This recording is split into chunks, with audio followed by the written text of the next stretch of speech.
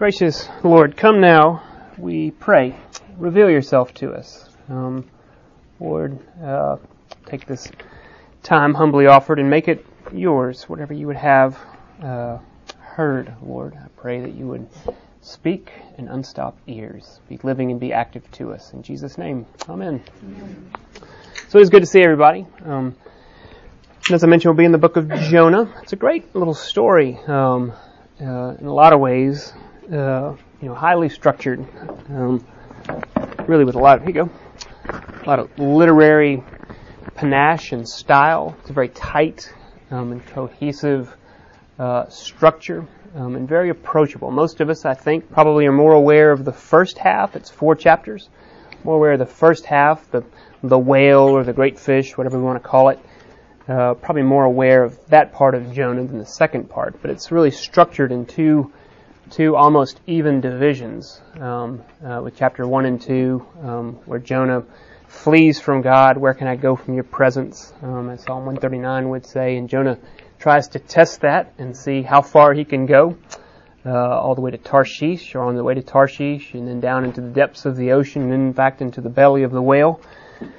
And that didn't work, and then he tries to finally yield and say, okay, I'll go. We're not sure if he's really willing or not, but he goes anyway to Nineveh, which is where the Lord told him to go, to the great city of Nineveh, a Gentile city, totally unclean, and that's probably why he was so indignant about the Lord's word to him in the first place. He's saying, Jonah, you good Jew, go to the unclean place because I want to love them as well. And it's a great word to Gentiles, which is who we are, of course, of God's mercy and compassion to those who are not part of the branch of Israel.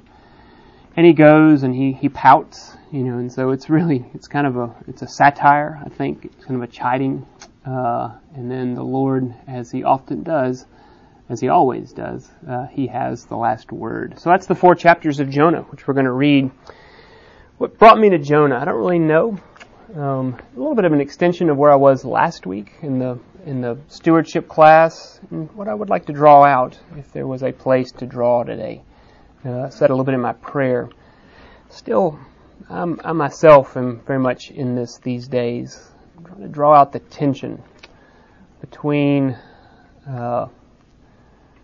what sometimes is called the absolute God and his absolute, his unbound. Absolute really means free, what sometimes we call sovereign, where he is sovereign, and we think of that as a comforting idea, and it is, that God is sovereign, like a sovereign king, and he has complete control and power over his kingdom. And it's good news. But it's good news only on the other side of the resurrection of Jesus Christ. On the front end, his absolutism, his unboundedness, his infinity, his unknowability by definition, his unrevealed aspects of who he is, properly strikes terror. Terror, fear, awe, in the deep sense of that word, in the true sense of that word, that mixture. We don't really have a good English word for it.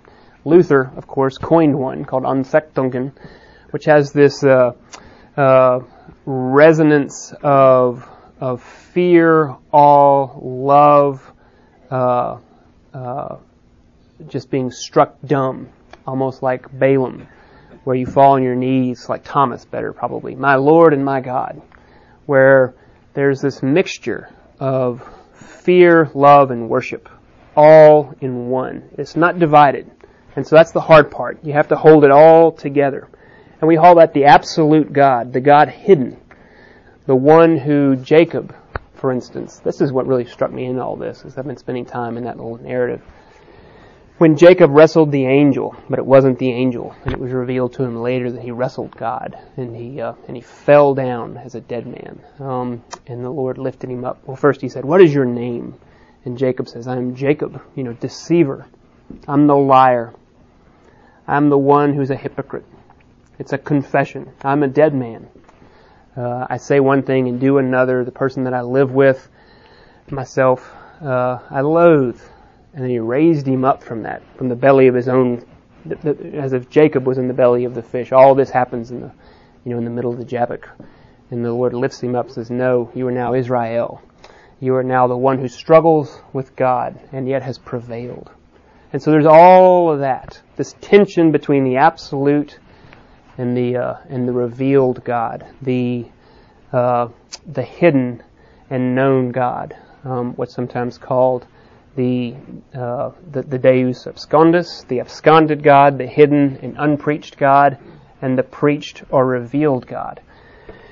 And where do we know that, of course? The revealed God. The New Testament leaves no ambiguities here in any way, shape, or form, as Paul would say in so many places, but probably in the most succinct way in Colossians. He is the image of the invisible God. Or as John says in his prologue, no one has ever seen God. And then very strangely, in language that we really don't have a good English way of saying, the only God. It's talking about the second part of the Trinity. The only God, the Son revealed. He has made him known. God has to reveal himself. And so here we are in Jonah. It's just another place for me to kind of work that out, kind of in fear and trembling with everybody, because I think it has massive pastoral resonance for me, both in my vocation, but more selfishly, just for me to make sense of my own life. My own fears, hopes, dreams, anxieties, apprehensions, dreads, worshipful moments, my own Anfechtung, my own moments of my Lord and my God. I am not worthy to be called your son. Isaiah's utterance when he saw God revealed, away from me, Lord, for I'm a man of unclean lips. And the Lord lifts him up. So that's the tension. That's the tension. It's a primary theme. It's not it's a primary theme through all of the Word. So I'm just trying to bring that out to us in lots of different ways. And Jonah is a great place to do it, because we read it as we should. It's very Christological, meaning we see a lot of the resonance of Christ. Christ himself in Matthew 12 even said, no sign will be given to this wicked an adulterous generation which craves a sign. What is a sign? Very obviously, a sign is something which points to something else. And he says, you all want something to point to something else. Well, no sign will be given you except the sign of Jonah. For just as Jonah was 3 days in the belly of the whale, so shall the Son of Man be 3 days in the belly of the earth. So he's given us our key hermeneutical principle. Big words. Our key way of how do we read Jonah? That's our primary answer. We read Jonah as Jesus told us to read it. It's like, this book, it's about me. This is about what I'm going to do on your behalf. We're going to see strong themes of propitiation, how to appease this absolute God who's total control. God anoints, the great fish. God anoints the pagan sailors. God anoints the east wind. And I'm always glad about this. This is where the worms of the world really get their center stage. He anoints a worm. He even says that. And he wanted a worm to come and to chew up a plant, which he had also anointed. God is directing plainly in each part of Jonah. So we read it to learn about who God is, the God absolute, unbound, infinite, and by definition, in a certain sense, unknowable. We cannot know God. Paul would say the deep things of God are given to us only by knowledge of the Holy Spirit. As the Holy Spirit is now in us, we have knowledge of the deep things of God, but not all things. For there are some things which He wills, which He does not in His Word or through His Spirit reveal to us. Not here. Our heads would explode, that kind of thing. But the God revealed, the preached God, the one who is proclaimed as the God whose love for the unworthy is His glory. That's still here in Jonah. So that's all the warm-up, because I want to make sure we just read the text. Like I said, it's very approachable. So any comments on that? Any thoughts? Just wanted to highlight some themes. I think it was, first time I heard it was George Stephanopoulos back when he was an advisor for, gosh, he wasn't an advisor for Reagan, was he? Clinton? Well, who was Reagan's advisor? Somebody said, tell him what you're going to tell him, then tell it to him, and then tell him what you said. Is that Stephanopoulos? So anyway, I always like that. So I think it's a good way to communicate. So I just told you what I'm going to tell you. Now we're going to do it, and then we're going to talk about it. So any thoughts there? look for these themes of the unknown God and the known God, the hidden God and the revealed God, the unpreached God, the unproclaimed God. And what is a proclaimed God? That God is for you. Because I think, and if I had any kind of movie thing I was going to sort of pull in here, it'd be like the Truman Show. You remember when, what was his name? Christoph, Christ is the idea, the God figure. And he says, hit him again, hit him again, hit him again. And it's the storm, and he's afraid of the ocean and all that sort of stuff. And he just keeps beating down the tempest on Truman. There was that one, or I think maybe it's the old Clash of the Titans, which I watched when I was a kid, on cable. Doesn't Zeus get bored or something like that? And there's like this big bowl, and he just kind of swirls the bowl, and everybody's like, ah! And Zeus is just kind of doing that. That's an absolute God. That is, if we don't know that God is for us, but by the whims of whatever, they just want to sort of interfere with our lives and do things just to see what happens. Look for the tension between that, which isn't the God that we serve, and the proclaimed God who's for us, who goes for us 3 days into the belly of the earth so that something definitive would happen. And so we'll see sovereignty, restorative mercy, the appointing of the winds and the earth and the pagans and everything else, strong omniscience, and then satire. What is a satire? It's through a narrative form using oftentimes humor, sometimes sarcastic and ironic humor, to point out the foibles of human nature. That's definitely befitting of Jonah. So any thoughts?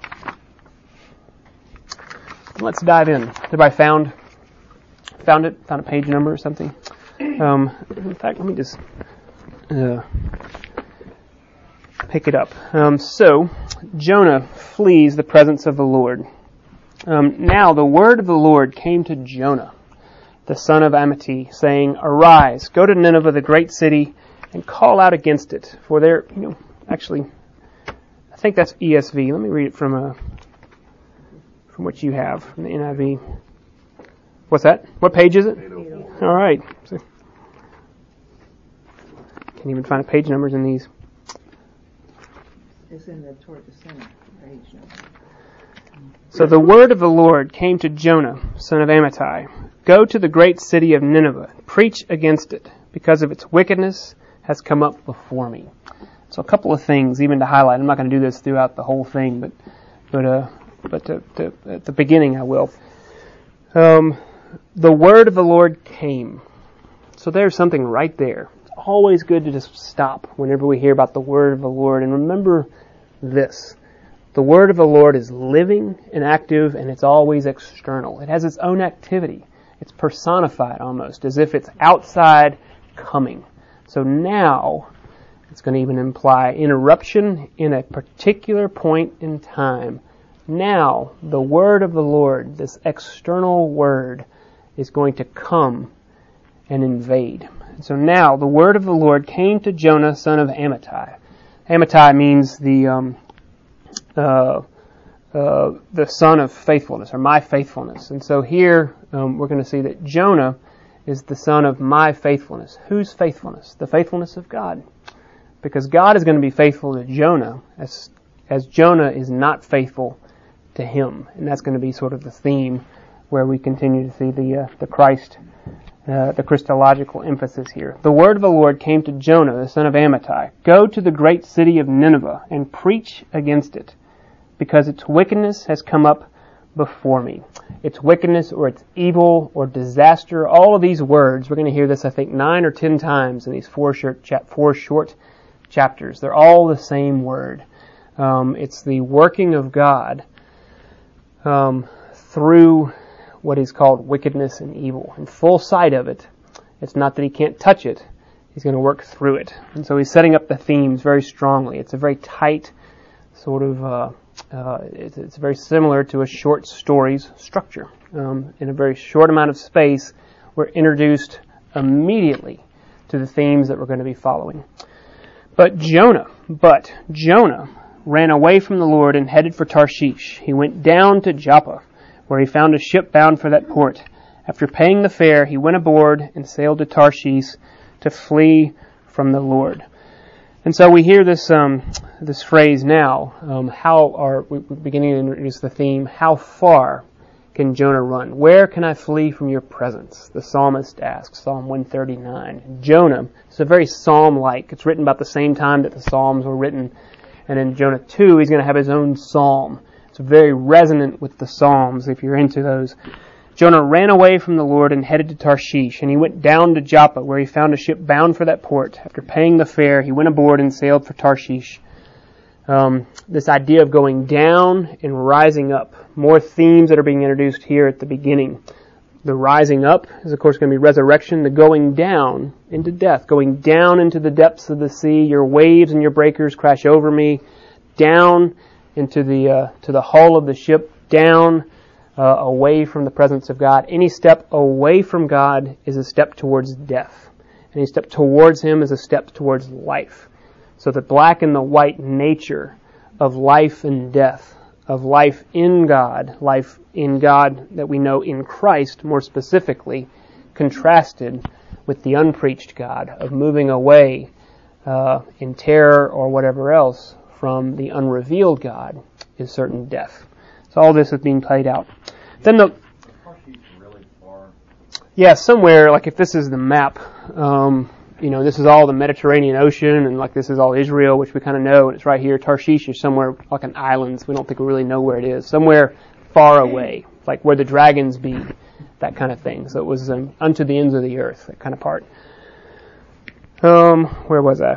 So then the Lord sent a great wind, so He's anointing. The Lord is in total control. So the Lord sent a great wind on the sea, and such a violent storm arose that the ship threatened to break up.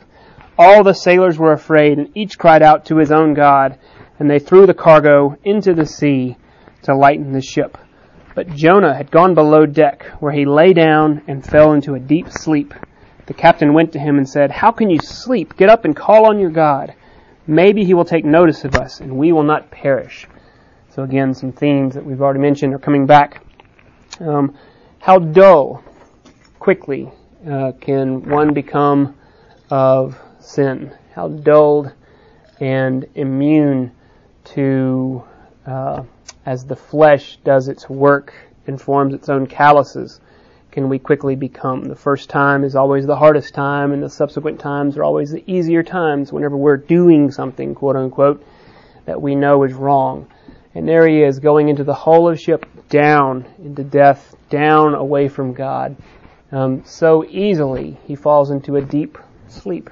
And then it's the pagans, God's use of the unworthy, God's work in those unworthy, who will now repeatedly, here in 1 and then again in 3, it's the pagans who have compassion.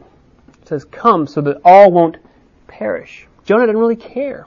He doesn't care if he dies. He doesn't care if everybody else in the boat dies. But the sailors care.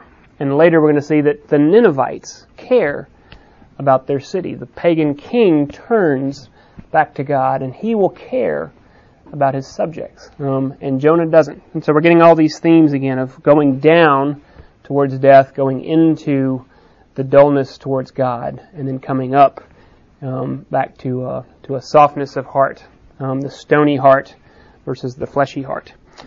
So when the sailors said to each other, "Come, let us cast lots to find out who is responsible for this calamity," and they cast lots, and the lot fell on Jonah. And so they asked him, "Tell us, who is responsible for making all this trouble for us? What do you do? Where do you come from? Where is your country? From what people are you?" He answered, "I am a Hebrew, and I worship the Lord, the God of heaven, who made the sea and the land." And so here's the casting of lots, which is very common, right up to the point where to replace Judas after he died, the apostles cast lots, just to see how the Lord would appoint His work done in His way in this chronos, in this life. And so that's a very common practice. It's repeated several times. The fear that they have, of course, understandable. And then Jonah's mouthing of I'm a Hebrew and I serve the Lord, the one God, Yahweh. He seems to say one thing but do another. So who does that sound like? So the sea was getting rougher This terrified them, and they asked, "What have you done?" They knew he was running away from the Lord because he'd already told them so. And the sea was getting rougher and rougher, and so they asked him, "What should we do to make the sea calm down for us?" They still have compassion. They haven't just gone, "Well, then chunk him. Let's get rid of the problem." They're still trying to work this out. They're being seen as the heroes. Jonah's being cast as the anti-hero. "Pick me up and throw me into the sea," he replied, "and it will become calm. I know that it is my fault this great storm has come upon you." Instead, the men, so he even tells them, but they don't do it at first. The men did their best to row back to land, but they could not, for the sea grew even wilder than before. The determination of God, the absolute God, it cannot be turned. We're going to see the introduction of what the New Testament calls propitiation, hilasterion. That's what's going to be necessary here. God, in His fury, it gets wilder and wilder, and the obstinance of a sinful, selfish, self-centered act cannot be tolerated. Justice will have to be exacted. A life will be demanded. And until he is thrown, it's very sort of Joe versus the volcano. Throw the virgin into the volcano, sacrifice her for many. That's right here. That's a primary theme. Propitiation, an offering for sin, a life to be demanded. That's being drawn out front and center here. Instead, the men did their best to row back to land, but they could not, for the sea grew even wilder than before. And they cried to the Lord, "O Lord, please do not let us die for taking this man's life. Do not hold us accountable for killing an innocent man, for you, O Lord, have done as you pleased." And so they see things more clearly right now than anybody, with the exception of calling Jonah an innocent man. And then they took Jonah and they threw him overboard, and the raging sea grew calm. As the men greatly feared the Lord, they offered a sacrifice to the Lord and made vows to Him. And so the proper response as they confront this Anfechtung, this absolute, unbound, infinite, unknowable God, is to fall down, to make a sacrifice and a vow, to bend a knee and say, "You are God and I am not. Have mercy on me, for I am a man of unclean lips. My heart is turned by you." What we don't know. Anyway, I'll stop. Any comments there in chapter 1? Oh, and then the Lord provided a great fish to swallow Jonah, and Jonah was inside the fish for 3 days and 3 nights. Of course, we Christians hear that, and we immediately find some resonance there. So here's the introduction of the fish or the whale. The word just means some big sea thing. Could be a sea monster, could be a whale, could be a fish, whatever. So he swallows and ends up in a tomb, an acid-filled tomb. What an awful thing, but there it is. Any thoughts? Chapter 1? I love that all those men's hearts were changed and they made vows to the Lord through the storm and the sacrifice. And that's what happened. Yeah. Question. Yeah. Is this term "word" that's used in the first sentence the same as the term "word" that's used in the first of John? Well, it'd be logos in John. I don't know what it is in the Hebrew here. What is it? In John, you get the notion that the word Sure. is Jesus. Right. Well, in the word before that, it took on this more nebulous term, the logos of God, the logos deus, the word of God, which had a root in some Greek philosophy, and in some ways it was an absolute and unbound idea until John narrowed it and said the Word became flesh. The Logos became carne, became sarx, and dwelt among us. And so John takes a very wide and common word that says the unbound, unknowable description of that which ties all of life together, Logos, now becomes very bound. The abstract becomes concrete, the infinite becomes finite, that which is outside of time becomes limited and lives in time. And so John's prologue, really, you just can't plumb it enough. I mean, John 1 through 18 has a massive, massive keyhole to unlocking so much of the Scripture. The idea would be here that the Word of God, I wish Mark were here. That's what Mark's for. How come he's not here? I usually call him, Mark, what's this? And so he tells me. It's a great question. I don't know it. I do know the answer is yes. I don't know exactly what it is, but that's the tension that's being brought out here. The Logos of God, the Word of God. And the same word which was in the beginning, when the Word of God, when God spoke, let there be light, there was light. Let there be separation from chaos and to create order, the created cosmos, as the Spirit of God hovered over the deep in Genesis 1:2. That's all very much here. It's a great pickup. Yes. So now let's read Jonah's prayer. We looked earlier, it says, now the word of the Lord came to Jonah. Now finally, we're going to hear Jonah begin to turn. Very similar to the way that always on Good Friday when you read the great reading of the suffering servant from Isaiah 52 and 53, the word, one of the ones that comes out to me most jarringly is, I think it's 53:10, when it says, and it was the will of God to crush him for our iniquities. Oh, every time I read that, I come to tears.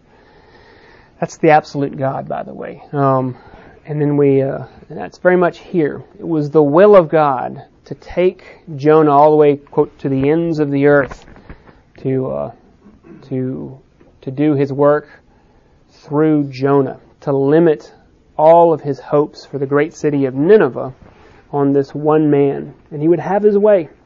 It was the will of God to crush Jonah, to bury him in the belly of the whale. And now we're going to hear this when we saying that, because now when we read Jonah's psalm, which is really what Jonah 2 is, it's a psalm. Hear it as we read many of the psalms, the actual psalms. Hear it as if it's Christ's voice. The waters have closed over my head. I've descended into the deep. All your breakers have come over me. That's very similar to Psalm 42 and Psalm 43. Has a strong Christological or Christ resonance. So here I'm going to read this without comment first, just to hear Jonah's 2. I think is a powerful, moving chapter in the Scripture. From inside the fish, Jonah prayed to the Lord his God. He said, in my distress I called to the Lord, and he answered me. From the depths of the grave I called for help, and you listened to my cry. You hurled me into the deep, to the very heart of the seas, and the currents swirled around me. All your waves and breakers swept over me. And I said, I have been banished from your sight. Yet I will look again towards your holy temple. The engulfing waters threatened me.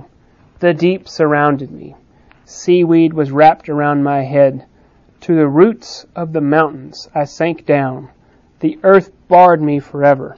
The earth beneath barred me in forever. But you brought my life up from the pit, O Lord, my God. When my life was ebbing away, I remembered you, Lord, and my prayer rose to you, to your holy temple. Those who cling to worthless idols forfeit the grace that could be theirs, but I, with a song of thanksgiving, will sacrifice to you. What I have vowed I will make good.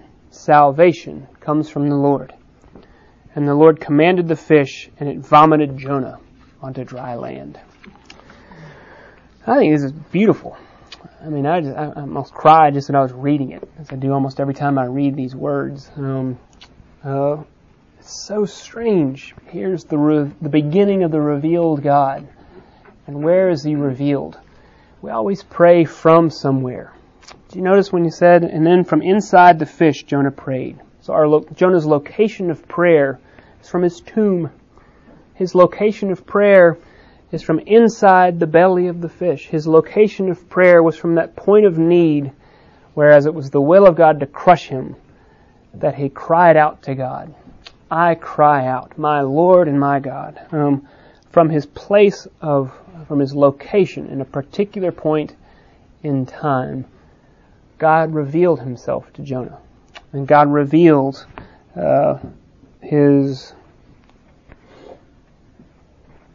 strange salvific work. Now that's where it quickly moves to a place of Christological importance, where God reveals his strange salvific work were the breakers and the waves and the seaweed and all as Christ descended all the way to the roots of the mountains. He descended into hell, that he goes all the way down till the depths of death.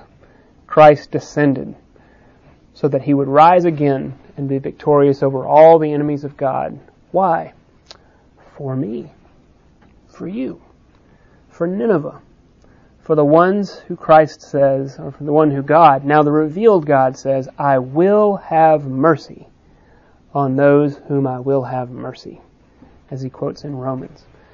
And it's all captured here in this Psalm of Jonah, the tension of the absolute and the revealed God, the God becoming known with all the Christological import that we could put upon it, that it's not going to be me that the Lord calls and pulls down into the belly of the whale. For the sign to this wicked and adulterous generation has already been given. That the sign of Jonah is that God has gone 3 days into the belly of the earth. To put it really starkly, God lives even in hell. There is no place that's outside of his appointed, anointed, omniscient, omnipresent reach. That all things and all manner of things are under his thumb. That will become a great word of hope when it is revealed to us that this isn't Zeus doing this, but he's for us. His glory is in the love of the unworthy. So it's a stop. It's a short sermon. Comments on that, and then we can probably just read without comment the next 2 verses, next 2 chapters, because they're very short, just to tie this up. Any thoughts on that? I think Jonah 2 is the meat of the psalm, of the book. I love the thing about the worm, just because it's fun. And Jonah pouts, and he just looks like a child. He just looks like me. Do you do well to do angry? And God asked him that twice, and I'll tell you that. And the second time, Jonah said, yes, I do well to be angry. I'm not angry. Why are you saying I'm angry? And he's like, okay. He just totally reveals himself to Jonah, which then Jonah sees. We see who Jonah is. We're not really sure if Jonah sees who he is. So that's where we're headed. Margo was thinking before, I don't know where you get this from, but when we are blessed by God, or when God gives us blessings, we see his hand. And when we have sufferings, we see his face. That's good. Where did you get that from? Her brain. Like the provision that we see him. And when you say the Lord is revealed through his suffering, we saw God. I see the Lord face to face and did not die. Yeah. So away from me from it. When Isaiah saw his face, he thought, I have to die now. This is it. He says, no, not this time. Holy, holy, holy. The trisagon. So let me just read without comment 3 and 4, and then we'll wrap up. So capture any comments you want to make as I read these.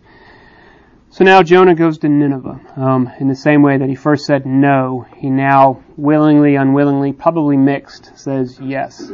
Now we're going to see the same way the sailors were set up as heroes. Now the Ninevites are going to be set up as heroes. And Jonah's going to be really mad. He goes out and he pouts, and he thinks that maybe my little pout is going to make God pay attention more. And God just kind of laughs when he says, do you do well to be angry? And Jonah ignored him, does a little bit more. He provides shade, then he sends the worm. And then Jonah wakes up mad, and he's kind of faint because he's having a heat exhaustion. And then God talks to him again, do you do well to be angry? Yes, I do well to be angry. And he's like, shouldn't I just have mercy because I want to? That's what we're going to hear. Then the word of the Lord, so the same structure. Then the word of the Lord came to Jonah a second time. Go to the great city of Nineveh and proclaim to it the message I give you.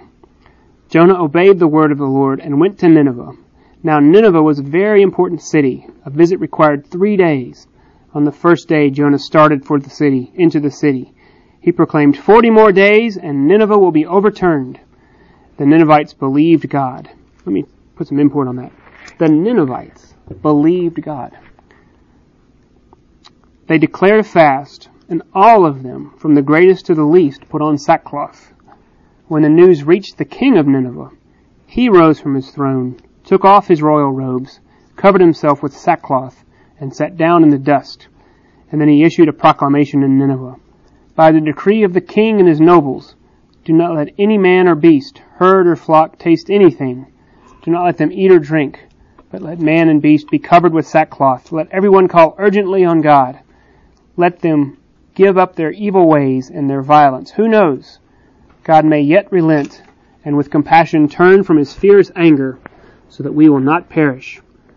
When God saw what they did, and how they turned from their evil ways, he had compassion, and did not bring upon them the destruction he had threatened.